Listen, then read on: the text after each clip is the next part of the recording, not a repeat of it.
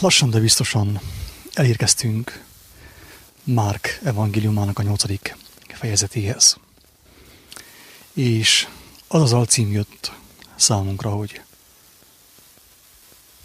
mi történik azon személyekkel, akik szégyellik az igazságot.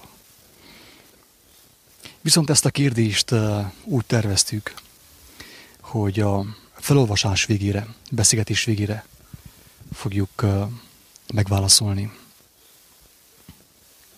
Tehát akkor kap a kedves hallgató, kedves embertársunk egy egyértelmű választ arra kérésre, hogy mi történik az olyan személyekkel, akik szégyellik az igazságot. Noha megismerték azt, szégyellik az igazságot is, ekképp nem élnek annak erejével. Levike, szerinted van értelme annak, hogy olvassuk az evangéliumot, és nyilvánosan tegyük azt? Van-e valami értelme, vagy szerinted mi az értelme? Csak röviden. Az ige hallásból van, vagyis a hit hallásból van. Én is hallottam valakitől ezelőtt pár évvel az igét. Tőled is hallottam. És Istennek hála, befogadó szívre talált. Ez se az én érdemem. És az életem azóta folyamatosan változik. Folyamatosan közeledek Istenhez. Egyre nagyobb bizalmam van ő benne, és hiszem, hogyha elérkezik majd az a perc, amikor majd itt kell hagyjam a földi testemet, a földi sátrat, akkor úgy fogok eltávozni ebből a földi létből, hogy azt fogom mondani, hogy édesatyám, vedd magadhoz a lelkemet. Úgy legyen. Hát az igazság az, hogy többször is mondtuk már, hogy mi hiszünk abban, hogy az evangélium, Jézus beszédei, azok olyan kijelentések, amelyek ma is aktuálisok. Egyre aktuálisabbak. Így az idő végezete fele közeledve. És meggyőződésünk az is, hogy mivel hogy aktuálisak az ő beszédei, használható eszközként lehetnek jelen az életünkben. Nyilván azon személyek életében, elsősorban, akik megismerik azt és megértik azt. Valós szabadulást hordoznak magukban az ő szavaim. És ezért döntöttünk úgy, hogy ha már olvassuk, akkor megosszuk embertársainkkal is, hogy aki kíváncsi az, minimum nyerjen betekintést abba a lehetőségbe, amit az Úristen, világteremtője kínál számunkra Jézus szavai által. Azokban a napokban, mivel hogy fölötte nagy volt a sokaság, és nem volt mit enniük, magához szólította Jézus az ő tanítványait, és mondta nékik: szánakozom e sokaságon, mert immár harmadnapja, hogy velem vannak, és nincs mit enniük. És ha éhesen bocsátom haza őket, kidőlnek az úton, mert némelyek ő közülük messzűnen jöttek. Az ő tanítványai pedig felelének néki, honnan elégíthetné meg ezeket valaki kenyérrel itt, e pusztában? És megkérdé őket: hány kenyeretek van? Azok pedig mondának: 7. Akkor megparancsolá a sokaságnak, hogy telepedjenek le a földre, és vevén a 7 kenyeret, és hálákat adván megszegi, és adá az ő tanítványainak, hogy eléjük tegyék, és a sokaság elé tevék. Volt egy kevés haluk is, és hálákat adván mondám, hogy tegyék eléjük azokat is. Evének azért, és megelégedének, jól lakának, és fölszedék a maradék darabokat 7 kosárral. Valának pedig, akik ettek mindegy 4000-en, és elbocsátá őket. És azonnal a hajóba száll a tanítványaival, és méne Dalmánuta vidékére. És kijövének a farizeusok, és kezdék őt faggatni, mennyei jelt kívánván tőle, hogy kísértsék őt. Itt megállok.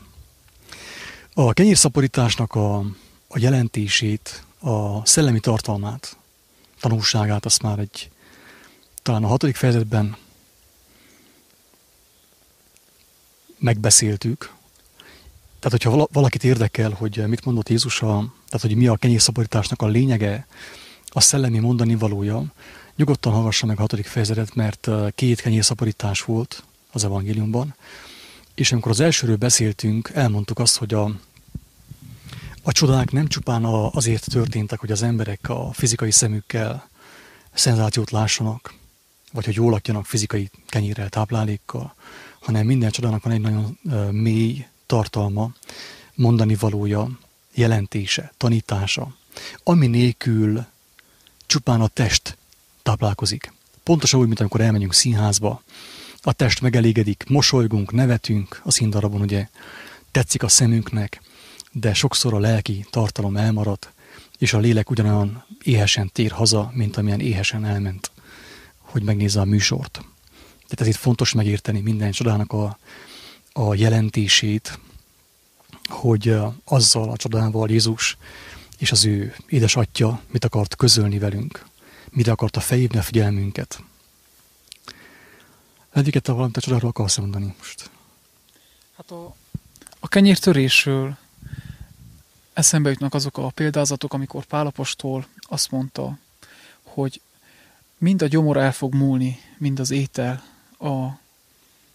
az Isten királyságában, amikor ő eljön. Tehát ezért is fontos megértsük a lelki jelentését ezeknek a tanításoknak.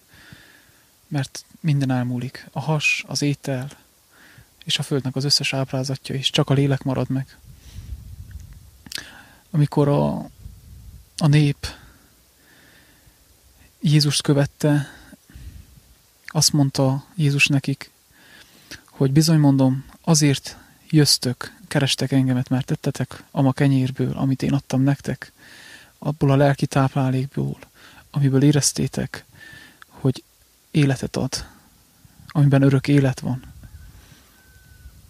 És Jézus a másik helyen mondja, hogy van nekem eledelem, amiről ti nem tudtok, az, hogy az én mennyei atyám akaratát végezzem.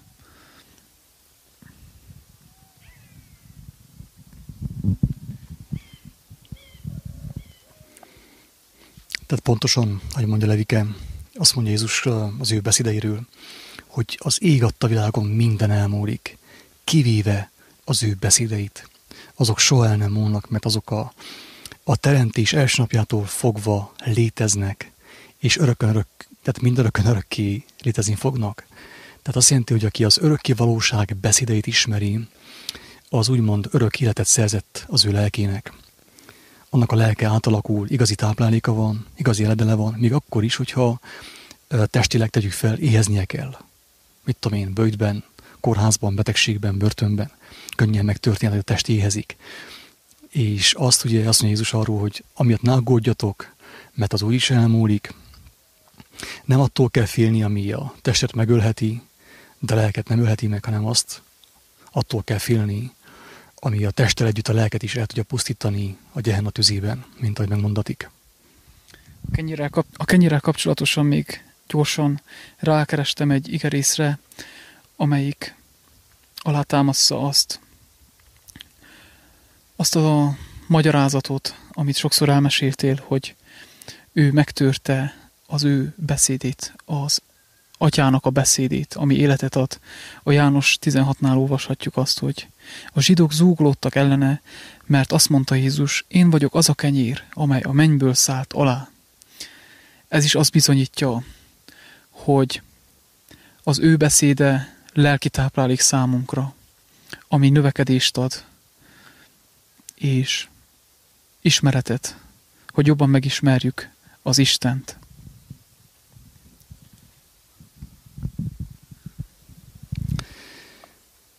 És kijövének a farizeusok, és kezdték őt faggatni, mennyei jelt kívánván tőle, hogy kísértsék őt.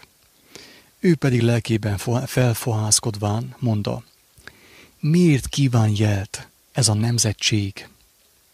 Az a furcsa az egészben, ugye már az első mondatban, hogy épp az előbb egy jelről beszéltünk, egy csodáról beszéltünk, és mégis mostan Jézus megdorgálta a nemzetséget, az embereket, hogy miért kívánnak tőle jelt. Miért kívánnak tőle jelt?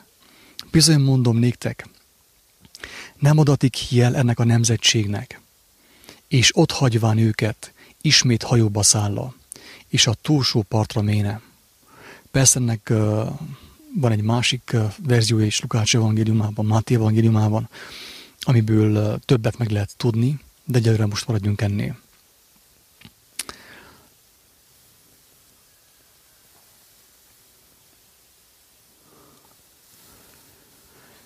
Tehát megdorgálta az embereket, hogy jelt kívántak tőle. Ezzel is ugye megpróbálná felhívni a figyelmet, hogy nem értitek? Nekem megadatott minden hatalom a földön és az égen egyaránt. Tudok csodákat cselekedni Isten erejével, mert én azt megkaptam. De nem az a lényeg, hanem az a lényeg, hogy a lélek, a ti lelketek újjászülessen, megszabaduljon a szennyfoltoktól, ugye? Megtisztuljon a lelketek. És a jelektől nem fog megtisztulni a ti lelketek. Tudjuk jól, hogy általában a csodákat, főképp a gyógyításokat Jézus mindig szánalomból tette, megszánta az embereket együttérzésből. Sajnálta őket, hogy fájdalomban, nyomorúságban vannak, és megsegítette őket. De nem azzal akart őt tanítani, hanem főképp az ő beszédeivel. Ő nem a csodáiról mondta azt, hogy örök élet, hanem az ő beszédeiről. És drága barát, én nem győzöm ismételten felhívni a figyelmet arra, hogy ez a nemzetség, ez a parázan nemzetség, amiben mostan élünk, egyre inkább erre van kiézve. Csodákra, szenzációra, cirkuszra. És aki megmarad ebben a szellemiségben, mindenki el fog veszni. Mert Isten nem a csodákat rendelte nekünk megtartó erőül, hanem Jézusnak a beszédeit, az üzeneteket, a tartalmat, a szellemi tartalmat, amit hordoznak az ő szavaim. És ugye ennek ellenére azt látjuk a mai kereszténységben, főképp ebben a modern varázsló kereszténységben, hogy folyton a jelekről beszélnek, a csodákról beszélnek, a szenzációkról, a látomásokról, meg mindenről beszélnek, csak épp az evangéliumról, ami képes volna megtisztítani az embernek a szívét, arról nem beszélnek.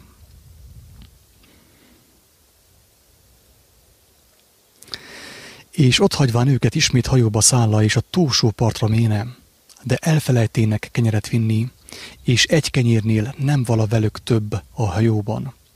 És ő inti vala őket, mondván, vigyázzatok, őrizkedjetek a farizeusok kovászától, és a Heródes kovászától. Ekkor egymás között tanakodván mondának, nincs kenyerünk. Jézus pedig észrevevén ezt mondanékik, mit tanakodtok, hogy nincsen kenyeretek?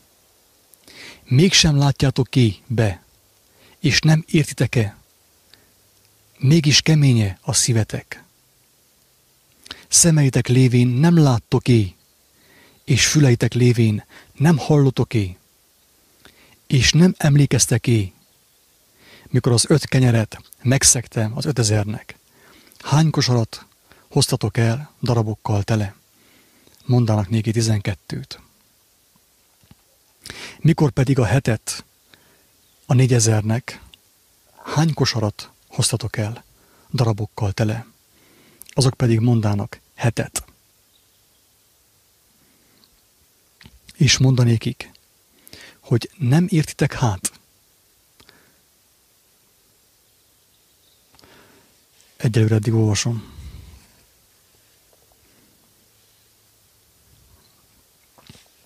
Hát van egy nagyon fontos kijelentés. Azt mondja, hogy inti őket, tanítja őket. Azt mondja, hogy vigyázzatok, őrizkedjetek a farizeusok kovászától, és a Heródes kovászától. Ugye a kovásza az, ami az egész tisztát megkeleszti. Mi a farizeusok kovásza? Mi a Heródes kovásza?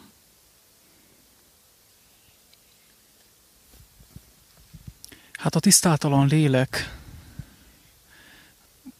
amit én mondanék, mert ugye mind a kettő meg akarta őt ölni, meg akarták ölni Jézust. Irítségből, féltékenységből, mert érezték, hogy a hatalmuk meginogott. és az ő tanításoktól is. Mert ahogy létezik az Isten igéje, az ige, az, ami szent és tiszta, úgy jelen van ebben a világban a hazugság igéje is, ami megtéveszt, ami a bűnbe visz, ami a halálba viszi az embert. Igen, tehát tudjuk jó, hogy Heródes, mint király, egy elég rossz példát mutatott az embereknek, a népnek. Tehát azt mondták az emberek, hogy a királynak lehetséges, király ezt csinált, akkor legyünk mi is királyok. Szépen feküdjünk össze a testvérünknek a feleségével, csináljunk azt, amit akarunk, mutassunk egy olyan példát a gyermekeinknek, amiből szépen elérkezünk egészen a Budapest parádéig, ugye? Tehát a Heródes kovásza az volt, az a jellemtelen, meg parázna, meg erkölcstelen élet, amit ő folytatott, ugye? A farizeusok kovászáról azt szeretném mondani nagyon röviden, hogy tudjuk jól, hogy a farizeusok mind azzal hivalkodtak, hogy ők ezt cselekszik, azt cselekszik. Tehát, hogy mindig azt sugallták az embereknek, hogy cselekedetekből van az ő üdvösségük. A kézmosások, meg a ruháknak a szegélyei, meg különböző ilyen vallásos szertartások és szokások, azt próbálták az embernek a torkán lenyomni, hogy attól ügyes valaki, attól tetsző valaki Isten szemében, hogy ezeket a szokásokat megtartja és folyton szerepel kifelé.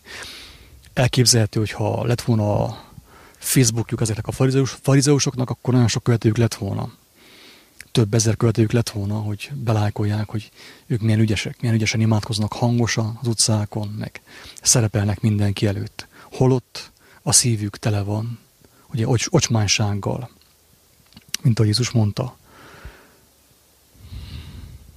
Érdekes az, hogy miután beszálltak a hajóba, a tanítványoknak megint elveszett a hitük. Tehát ez egy nagyon durva jelzés számunkra is, drága barátaim, hogy halljuk az evangéliumot, és érezzük a szívünk mélyén, hogy óriási igazság van benne, megtartó igazság van benne a lélek számára, de mégis olyan erővel hat ránk a világ, az ötérzéki valóság olyan intenzíven bombáz bennünket különböző információkkal, hogy hamar elveszítjük a hitünket is.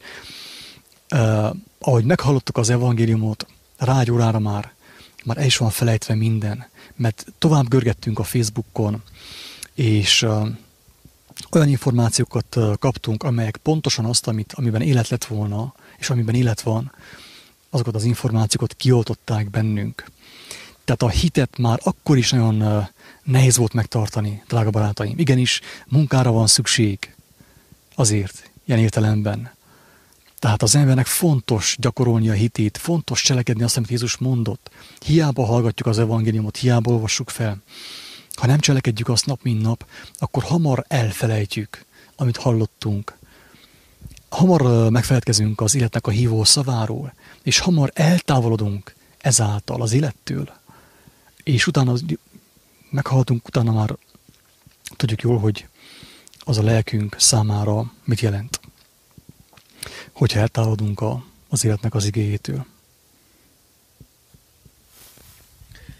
Ezt, hogyha átvisszük a hétköznapi gyakorlatokba, úgy tudjuk például egy háznak az elkészítését úgy marad meg az elménkben, a gyakorlatiasság a kezünkben, akkor fog ráállni igazán, mikor azt cselekedjük, mert hogyha csak elméletbe beszélgetünk róla, akkor elfelejtsük, feledékeny hallgatói leszünk az egésznek, mert nem is tudjuk megjegyezni, de hogyha gyakorlatba ültessük, akkor megmarad, könnyebben megmarad. Ezt csak így tudnám elképzelni, hogy az elmélet a gyakorlattal jár együtt, és akkor lesz igazán megtartó ereje. Épp erről beszélgettünk a minap a barátommal, hogy Salamon azt mondja a földi létről, hogy hiába valóság, minden hiába valóság itt a földön.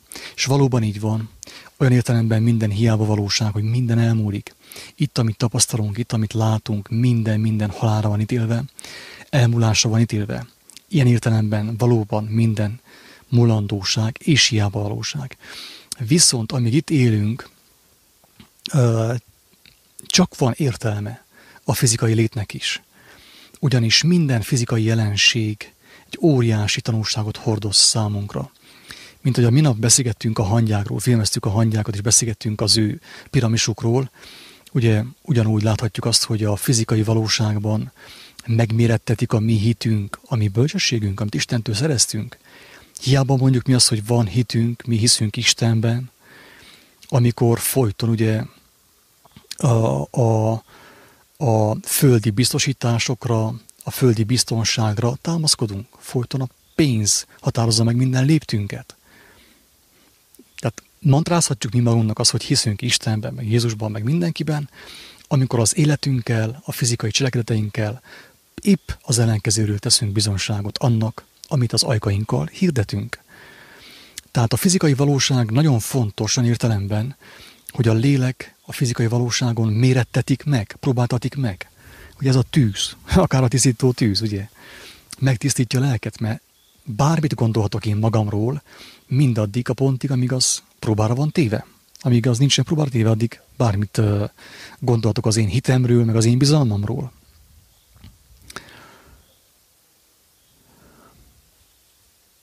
Tehát most közvetítjük ezt az evangéliumot a Facebookon, meg YouTube-on, meg különböző helyeken. Néhány ember hallgatja feltehetőleg, de viszont tényleg fontos hozzátegyük azt, hogy még ha egy pici hit is gerjedne a szívedben, e szavak hallatán, az evangélium hallatán, tudnod kell róla, hogy már az apostoloknak is nehéz volt megtartani a hitet. Holott akkor nem volt Facebook, akkor nem volt ilyen erős a világháló. Akkor a világháló mi volt? A farizeusoknak a hatalma, a vallási rendszerek, ugye, a császárnak a világhálója, ez volt. De mégis az információ sokkal lassabban terjedt, szájról szájra. De most, hogy az információ ilyen intenzíven, ilyen nagy sebességgel terjed, most mekkora veszélyben vagyunk, drága barátaim? Próbálj meg elképzelni, mekkora veszélyben vagyunk. Amikor nekik nehéz volt megtartani a hitet, aki most kap belőle egy kis magot, már pedig te most éppen kapsz belőle. Milyen nehéz megtartani azt a világhálón, amikor a videó után rögtön beömlik a te házadba, a te elmédbe rengeteg olyan információ, ami pont ennek az ellenkezője, és kioltja, nagyon könnyen kiolthatja ezt, amit itten hallasz. Ez itt mondjuk általában ugye azt, hogy aki személyesen nem fordul az evangéliumhoz, nem rajtunk keresztül, a papbácsin keresztül, hanem személyesen, nincs ahogy megtartsa, nincs ahogy ne veszítse el azt a magot, amit mostan kap.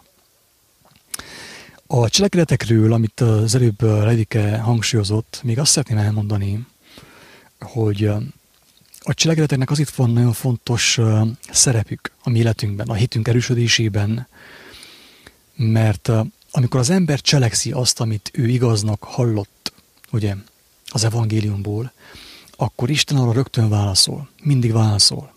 És ezt úgy hívják, hogy bizonyság. Az ember bizonyosságot nyer afelől, hogy ez nem csupán egy filozófia, egy elmélet. A sok földi, emberi elmélet mellett. Hanem ez egy olyan valóság, egy olyan igazság, amiben óriási erő van, amitől a halottak feltámadnak. És aki nem cselekszi, teljesen biztos, hogy nem fog bizonyosságot szerezni afelől, hogy az evangélium igaz. És az teljesen biztos, hogy vissza fog menni a világba. Ki sem jött belőle, úgy már fordult is hátra, mint a katonaságnál hátraarc, előre indulj, és menjen vissza a világba.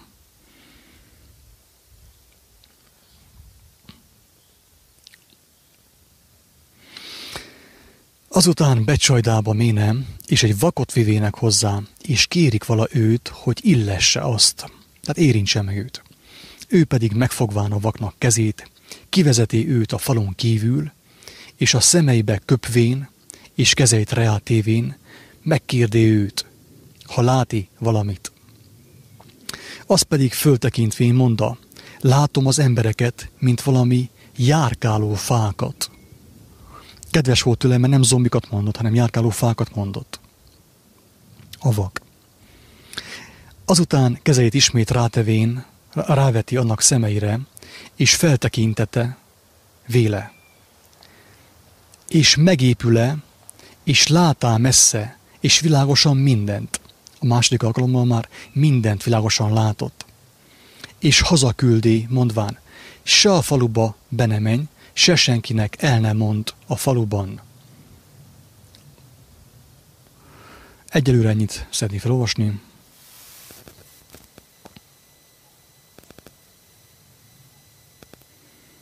Mint mondtuk, minden gyógyításnak, minden csodának óriási, nagy üzenete van, amit ha nem értünk meg, akkor szinte fölöslegesen olvasok az evangéliumot.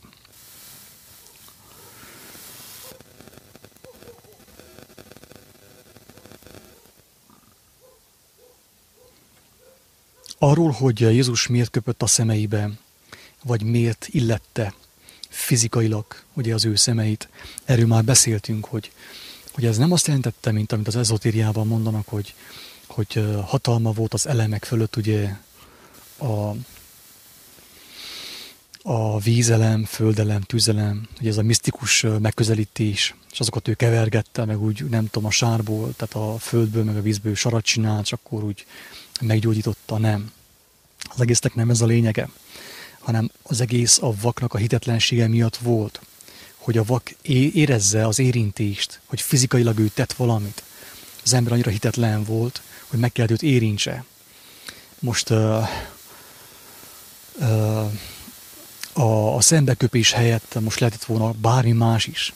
Egy ilyen csettintés az ő fülei mellett tegyük fel. A lényeg az, hogy kellett a vaknak egy fizikai, az ő hitetlensége miatt, az ő vaksága miatt kellett neki egy fizikai dolog, amitől kezdve ő tudomásul vette, hogy a gyógyulásnak a folyamata beindult az ő testében. Tehát ez teljesen mellékes, hogy Jézus a nyálát használta, vagy egy pohár vizet, teljesen mindegy. Nem ez a lényeg. Amikor azt halljátok, hogy a földelem, a tüzelem, a lapos elem, meg a társai teljesen biztos, hogy belementek már, benne vagy a misztikában, és egy óriási veszély fenyeget, mert épp a lényeget fogod figyelmen kívül hagyni. És visszamész a varázslásba, amit a Harry Potterben is lehet látni, meg a különböző amerikai filmekben. Tehát nem az a lényeg, hogy ő mit csinált a vakkal, hanem az a lényeg, hogy a vaknak szükség volt egy fizikális jelenségre, hogy tudomásul vegye, hogy valaki megkönyörült rajta, és meggyógyította őt. Amire még felfigyeltem, hogy kivezette a faluból a pusztába. Tehát nem azt csinálta, hogy megállt a falu közepén, és szélkürtölte, hogy ma este 8 órától gyertek el, mert hatalmas csodát fogtok látni ti, hanem kivezette a pusztából, és miután meggyógyult, azt mondta, hogy még a faluba sem menjél be, hogy ne csináljatok szenzációt ebből a gyógyulásból, mert ennél fontosabbat szeretnék elmondani, az Isten igét, ami örökre megmarad, ami megtartó erő. Nagyon fontos, amit Levike mond, drága barátaim, mert aki ezt megérti, rögtön kapott egy nagyon fontos eszközt arra, hogy meg tudja különböztetni a hazug vallásosságot, a szenzációhajház vallásosságot az igazságtól, aminek megtartó ereje van a lélek számára. Nagyon fontos, amit mondasz, Levike. Kivezette a pusztába, persze ebbe is sok jelkép van, kivitte a pusztába, hogy egy picit legyen magával, picit legyen ideje neki ottan szembesülni dolgokkal. Kivitte a pusztába, ugye? Böjt bevitte akár kicsit, ugye úgy is lehet ezt érteni. És az érdekes dolog az, hogy nem gyógyult meg egyből az ő látása, hanem csak 2-ből. Holott tudjuk jól, hogy Jézus nagyon sok alkalommal teljesen érintés nélkül, minden nélkül meggyógyította a beteget, a leprást, a halottat feltámasztotta, érintés nélkül is. 1-ből, nem 2-ből. Miért tette meg 2-ből? Azért, drága barátaim, mert a vaknak a vaksága, a te vakságot, ti vakságotok, a mi vakságunk, a szellemi vakság. Na most, például én is vakember voltam, és Jézus, egész pontosan a Szentlélek, ugye, ami hátra maradt Jézusból, az ő lelke, ami őt feltámasztotta, nekem visszaadta látásomat. Ez történt. De viszont először csak szembe köpött, akár szinte szó szerint is lehet ezt érteni, mert akkor szembesültem a bűneimmel, nagyon kemény volt az a találkozás. Egy kemény ütközés volt az, és utána meg a második érintésre helyrejött a látásom nekem. De miért nem adta nekem vissza egyből a látást, a teljes látást? Azért, mert nem bírtam volna meg. Nem bírtam volna meg. Egy olyan ember, mint én, vagy a legtöbb ember itt a világban, aki úgy él, úgy halad a halál fele, hogy nem is tud róla, ha hirtelen találkozna a teljes igazsággal, a Krisztus teljes igazságával megzakkadna, megbolondulna, nem bírná meg senki. Teljesen biztos. De viszont apránként egy lépésből, kettőből, háromból az ember úgy fel tudja fogni azt, és be tudja fogadni azt. De hogyha túl intenzív, túl erős a szembesítés, akkor óriási a veszély arra, fennáll a veszély annak, hogy az illető személy nem bírja meg a szembesülést, a látást, és szét fog égni. Először az embereket ilyen mozgó fáknak, fatörzseknek láttam. Ezt is lehet persze jelképesen értelmezni, ugye. Eszünkbe jut rögtön, ugye, amit mondott, hogy a fejszemára fák tövén van, ugye. Kik a fák? Azok a fák, amelyek nem teremnek gyümölcsöt, ugye. És látta, hogy a többiek is ugye vakságban vannak ilyen terméketlen fák. Csak fának látta őket, ugye. Na mindegy, ezt nem akarom túlságosan elkomplikálni, nem akarok semmit sem belemagyarázni. Inkább bízzuk a lélekre, hogy az jelentse ki mindenki számára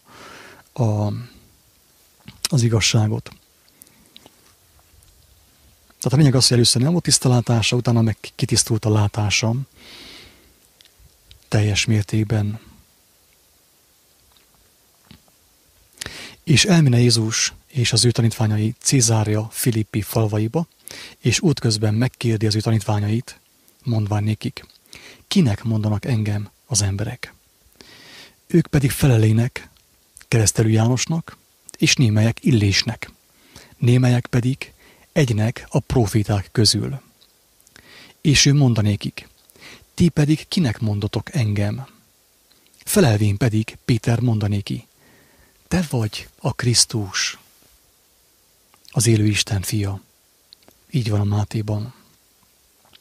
Te vagy a Krisztus, az élő Isten fia. Te vagy a felkent, a megváltó, akit a világ teremtője elküldött arra, hogy kijelentse testben, emberi szavakkal az ő igazságait azok számára, akik belátták azt, hogy bajban vannak, hogy megszabadulhassanak.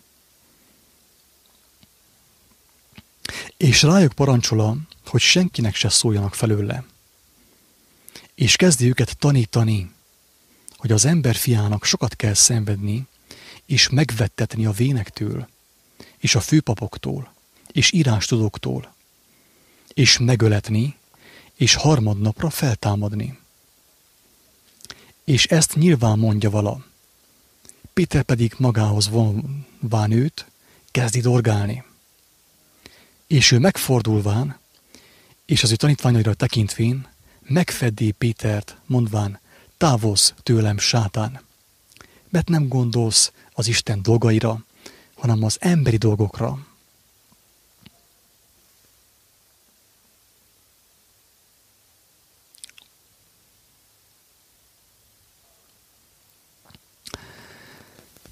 Tehát tudjuk jól, hogy itt nagyon kemény dolog történt, ugyanis Pétertől megdicsérte, amikor Péter kijelentette, hogy ő a Krisztus, ő az, akit vált az egész zsidóság elvileg, és még mindig nem ismerték fel őt legtöbben. És megdicsérte Péter, mert azt mondta, hogy Péter, boldog vagy te, mert ezt nem a test és vér jelentette ki számodra, hanem az én mennyei atyám, avagy a szent lélek, hogy te nem testtől, nem agyból mondtad azt, hogy én a Krisztus vagyok. Mert te megláttad azt, hogy megdicsérte Pétert, hogy te vagy az első, aki lélek által szóltál összes tanítvány közül. Ugye ezt lehet olvasni a Máté és a Lukács evangéliumában. De rögtön, ugye utána, amikor Péter hirtelen visszakerült a testbe, testi gondolkodásba, és Jézus elmondta nekik, hogy sajnos meg kell őt kínozzák, és meg is kell halljon ő ahhoz, hogy a proféciák beteljesüljenek. És akkor Péter már testként gondolkodott, testileg gondolkodott, aggyal gondolkodott, és le akarta beszélni a mestert. Tehát megdorgálta az ő mesterét. Annyira, hogy ez szemtelen volt, annyira elfogult volt az indulataival Péter. Túl átadta magát az indulatainak, a testi indulatainak, mint ahogy mi is szoktuk tenni. És már másodszor nem megdicsérte, hogy jaj, Péter, milyen kedves vagy, hogy aggódsz miattam, nem ezt mondta neki, hanem azt mondta, hogy távozz tőlem, sátán, mert nem gondolsz a lélek dolgaira, Isten dolgaira, hanem az emberi dolgokra. Itt is látjuk azt, amiről már korábban volt szó több alkalommal is, hogy a sátán az nem más, mint a testiség, anyagiság, földhöz ragadtság, ez a sátán.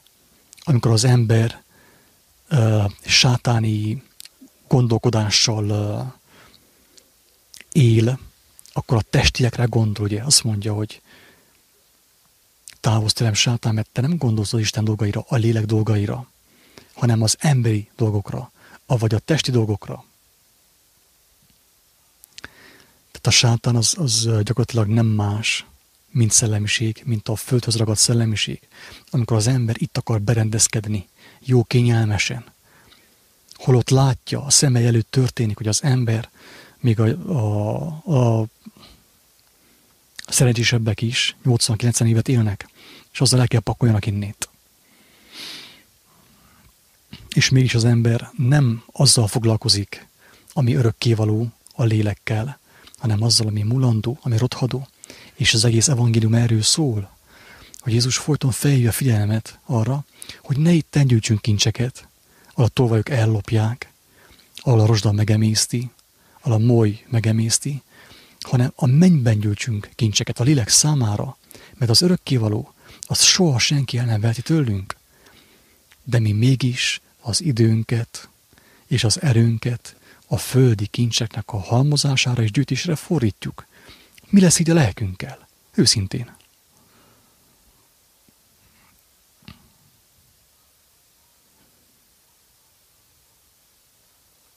Én utánam akar jönni, tagadja meg magát, és vegye fel az ő keresztjét, és kövessen engem. Mert valaki meg akarja tartani az ő életét, a fizikai életét, a testi életét, a testi egészségét, elveszíti azt. Valaki pedig elveszíti az ő életét. Én érettem az örökkévaló igazságért, és az evangéliumért, az örökre megtalálja azt, megtarthatja azt.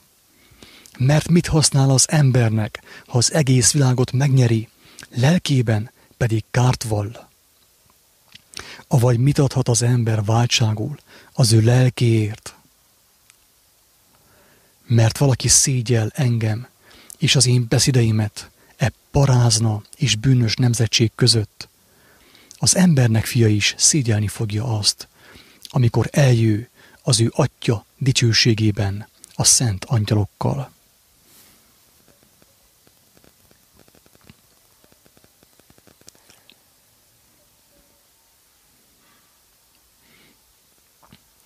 Tehát látjuk jól, hogy ha megismerjük az evangéliumot szóról szóra, minden szót megismerünk belőle, akkor bukik szinte az egész kereszténység úgy, ahogy van mindenestől, úgy a régi, mint az új. Mindenestől. Mert erről is épp az este beszéltünk, hogy az evangélium meg van csinosítva, ki van szépen sminkelve, legyen tetszetős. Minek? Fel van higítva. Minek legyen tetszetős? Az emberi szemeknek, amelyek elrothadnak. Olyan evangéliumot hirdetünk sajnos sokszor, amely az emberi gondolkodásnak jó. Annak a gondolkodásnak, amely Jézust megkísértette Péterben. A testi gondolkodásnak jó. És ezzel az evangéliummal lehet nagyon sok pénzt keresni mellesleg. De aki meg akar gazdagodni, ismerje meg az evangéliumot, kezdjen prédikálni, rengeteg pénz van benne. Milliókat lehet szerezni, úgy forintban, mint lejben, mint dollárban. De viszont a lélek róvására. Az ilyen pásztorok, az ilyen lelkészek szó szerint a lelkük üdvösségével játszanak.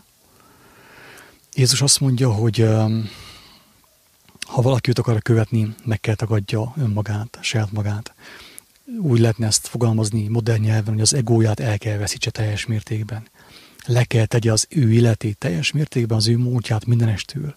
Mint ahogy Jézus is azt mondta, hogy én leteszem az életemet, hogy újra felvessem azt. Aki nem tudja letenni az ő életét, az ő múltját, az ő hírnevét, az ő kitüntetéseit, elismervényeit, mindent, amit a világtól kapott, nincs ahogy meghallja egyáltalán az ő szavait. Még ha meg is hallja, nem fog bemenni az ő szívében, nincs ahogy.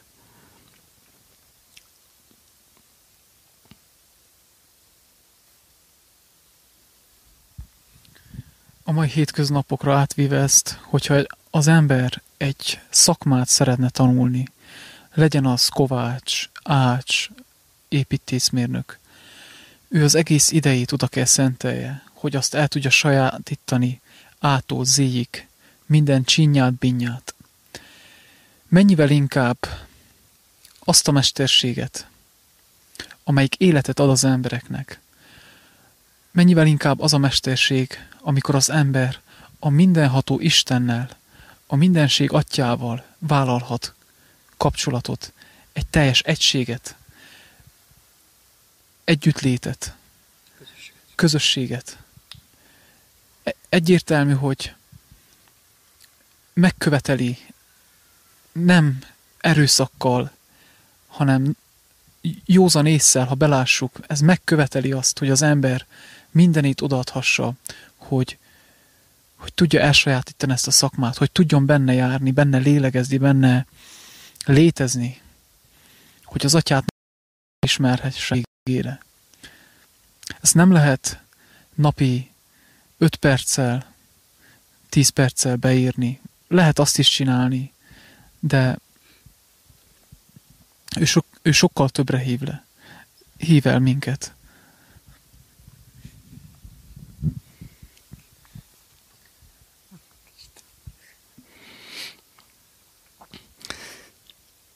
Azt mondja, hogy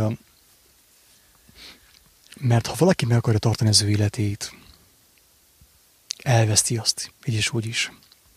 Olyan sok módszer, olyan sok technika van felkínálva az emberek számára, hogy megtartsák a fiatalságukat, a sima bőrt, ugye, az egészséget, meg mindent. És úgy igazából nagyon sokan azért élnek, hogy tovább megmaradhassanak ebben a földi, ismétlődő mókuskerékben, ugye forgó, színuszosan ismétlődő világban, paradigmában. És mégis azt látjuk, hogy bármennyire is törekszünk egészségesek maradni, nem tudunk mindent kiszámítani, nem tudunk gondolni mindenre. Mégis elveszítjük a mi egészségünket, az életünket is, mégis megöregszünk. Egy darabig ugye különböző ilyen eszközökkel, technikákkal tudjuk tartani az egészségünket, a fiatalságunkat. Főképp ugye embertársaink rovására, mert sokszor ahhoz, hogy valaki megőrizze az egészségét, a fiatalságát, ki kell zsákmányoljon anyagilag más embereket. Tehát ugye mások hamarabb öregednek ahhoz, hogy én fiatal maradhassak. Általában ez így szokott történni a világban. Azt mondja Jézus, hogy ha valaki ennyire a kezében akarja tartani egy eplőt, ennyire akar élni, teljesen biztos, hogy elveszíti az életét. Előbb-utóbb mindenki elveszíti, így is úgy is, a fizikai életet. Avval a hátránnyal, hogy aki ennyire a fizikai testéért él, az még a lelkét is elveszíti. És ő azt mondja, hogy ha a legfontosabbat választjuk, a lelkit, akkor ráadásul megadatik a fizikai egészség is. Tehát mindent megkapunk, amire szükségünk van ahhoz, hogy a lelkünket ápoljuk. De viszont, hogyha megfordítjuk a sorrendet, a testiekkel foglalkozunk, akkor elveszítjük úgy a testieket, mint a lelkieket. Ilyen kúra, olyan kúra, egészséges táplálék, biotáplálék, minden zöld és minden öko és bio, és mégis a léleknek a békéje úgy távozik el a testünkből. És érezzük azt, hogy oké, most már élünk, de miért? De miért? Miért az életünknek? Minek tudunk örvendeni? Az új autónak, amely 2 éven belül már rozsdázik? Az új lakásnak, amely folyton kírja a figyelmet, az erőt, az időt, hogy újból fessük ki, újítsuk fel, dobjuk ki a régit, tegyük be az újat. Minek örvendünk? Hogyha a lényeg, a lélek nincsen meg, ha a lélek nem egészséges, mit használ az embernek a test egészsége, drága barátaim? Mert mit használ az embernek, ha az egész világot megnyeri, lelkében pedig kárt val, a lelke tönkre megy, megkárosodik, tönkre megy a lelke, és lemegy a lelket a süllyesztőbe, ugye? Mert a könnyű léleknek van helye fent, a nehéz lélek, amik meg van terhelve, gonoszsággal, hazugsággal, az megy lefelé a seolba, fekete lyukba, vissza a pokolba. Nem vissza, nem le a pokolba, mert nem onnét jött a lélek végül is. Avagy mit adhat az ember váltságul az ő lelkéért, drága barátaim? A tökéletesnek, a teljesnek, az egésznek, a rész teremtmény az ember. Mit adhat váltságul? Fizetségül mit adhatok én Istennek az én egészségemért? Lelkem egészségéért. Hát neki már eleve megvan mindene, nélkülem is. Ez a második keresztény hazugság, amiről már többször beszéltünk, hogy Istennek szüksége van rád, meg hogy kell segítsél te Istennek. Tiszta, ilyen misztikus, spirituális egoizmus az egész. Nem erről szól az evangélium. Tehát nem Istennek van szüksége rám, hanem nekem van rá szükségem. Tehát én kell hozzáfohászkodjak, hogy tehát mit adhatnék én neki? Hát ő teljes. Éppen az egésznek a lényeg, hogy ő teljes. Velem vagy nélkülem, veled vagy nélküled, ő teljes, ő egészséges, ő végtelen. Neki mindene megvan, mindenható. Ő bármikor adhat, de a mindenhatónak mit adhatnál te cserében a te egészségedért? Hisz te is belőle származol. Mit fizethetnél néki, hogy ő téged teljesítegyen? Semmit. Mert valaki szégyel engem, és az én beszédemet parázna, elbukott, bűnös, hazugságban élő nemzetség előtt, az embernek fia is szégyelni fogja azt, amikor eljő az ő atya dicsőségében a szent angyalokkal. Teljesen egy magától értetődő ennek a magyarázata, jelentése, hogy ha az ember megértett valamit, a talentumok példája erről szól, a magvető példája ugyan erről szól, ha az ember valamit megértett, egy picike igazság morzsát, ne szégyelje azt, ossza meg. Az a minimum, hogy kigunyolnak, vagy kinevetnek, vagy hűnek fognak nézni. Könnyen megtörténhet, persze, nem biztos, de könnyen megtörténhet. De viszont mi a fontosabb számodra, a büszkeséget, vagy a lelked épsége, az egészsége? Mert az mondatik, hogyha a picike igazságot, amit megértettél, azt felvállaltad szívvel, lélekkel, testtel, akkor még kapsz melléje, megszaporítatik az. És hogyha valaki azt nem vállalja fel, attól azt is elveszik, amilyen van. Erről szól ez a példázat. Sokan azt mondják, hogy oké, ismer az evangéliumot, de miért nem kell beszélni róla, te hallgassd el, minek beszélni róla. Aki így gondolkodik, teljesen biztos, drága barátaim, hogy ő az igazság lelkével még nem találkozott. Mert aki találkozott az igazság lelkével, nem tudja eltitkolni. Egyszerűen kicsordul belőle, mert tudja, hogy ez életbe vágóan fontos információ és tartalom, ami megtölti tartalommal az emberek, a nyomorúságos életű emberek életét. Ha valaki azt mondja, hogy oké, megértsük az igazságot, de nincs értelme beszélni róla, miért osszuk meg, hát hallgassál vele. Ne zavar a többieket. Ha valaki így gondolkodik, teljesen biztos, hogy ő az igazság lelkével még nem találkozott. Az újjászületésről hallott valahol, talán az evangéliumban, a filmben, de ő nem élte meg az újjászületést. Az élő Istennek a lelkével, amely Jézusnak a testét feltámasztotta, nem találkozott.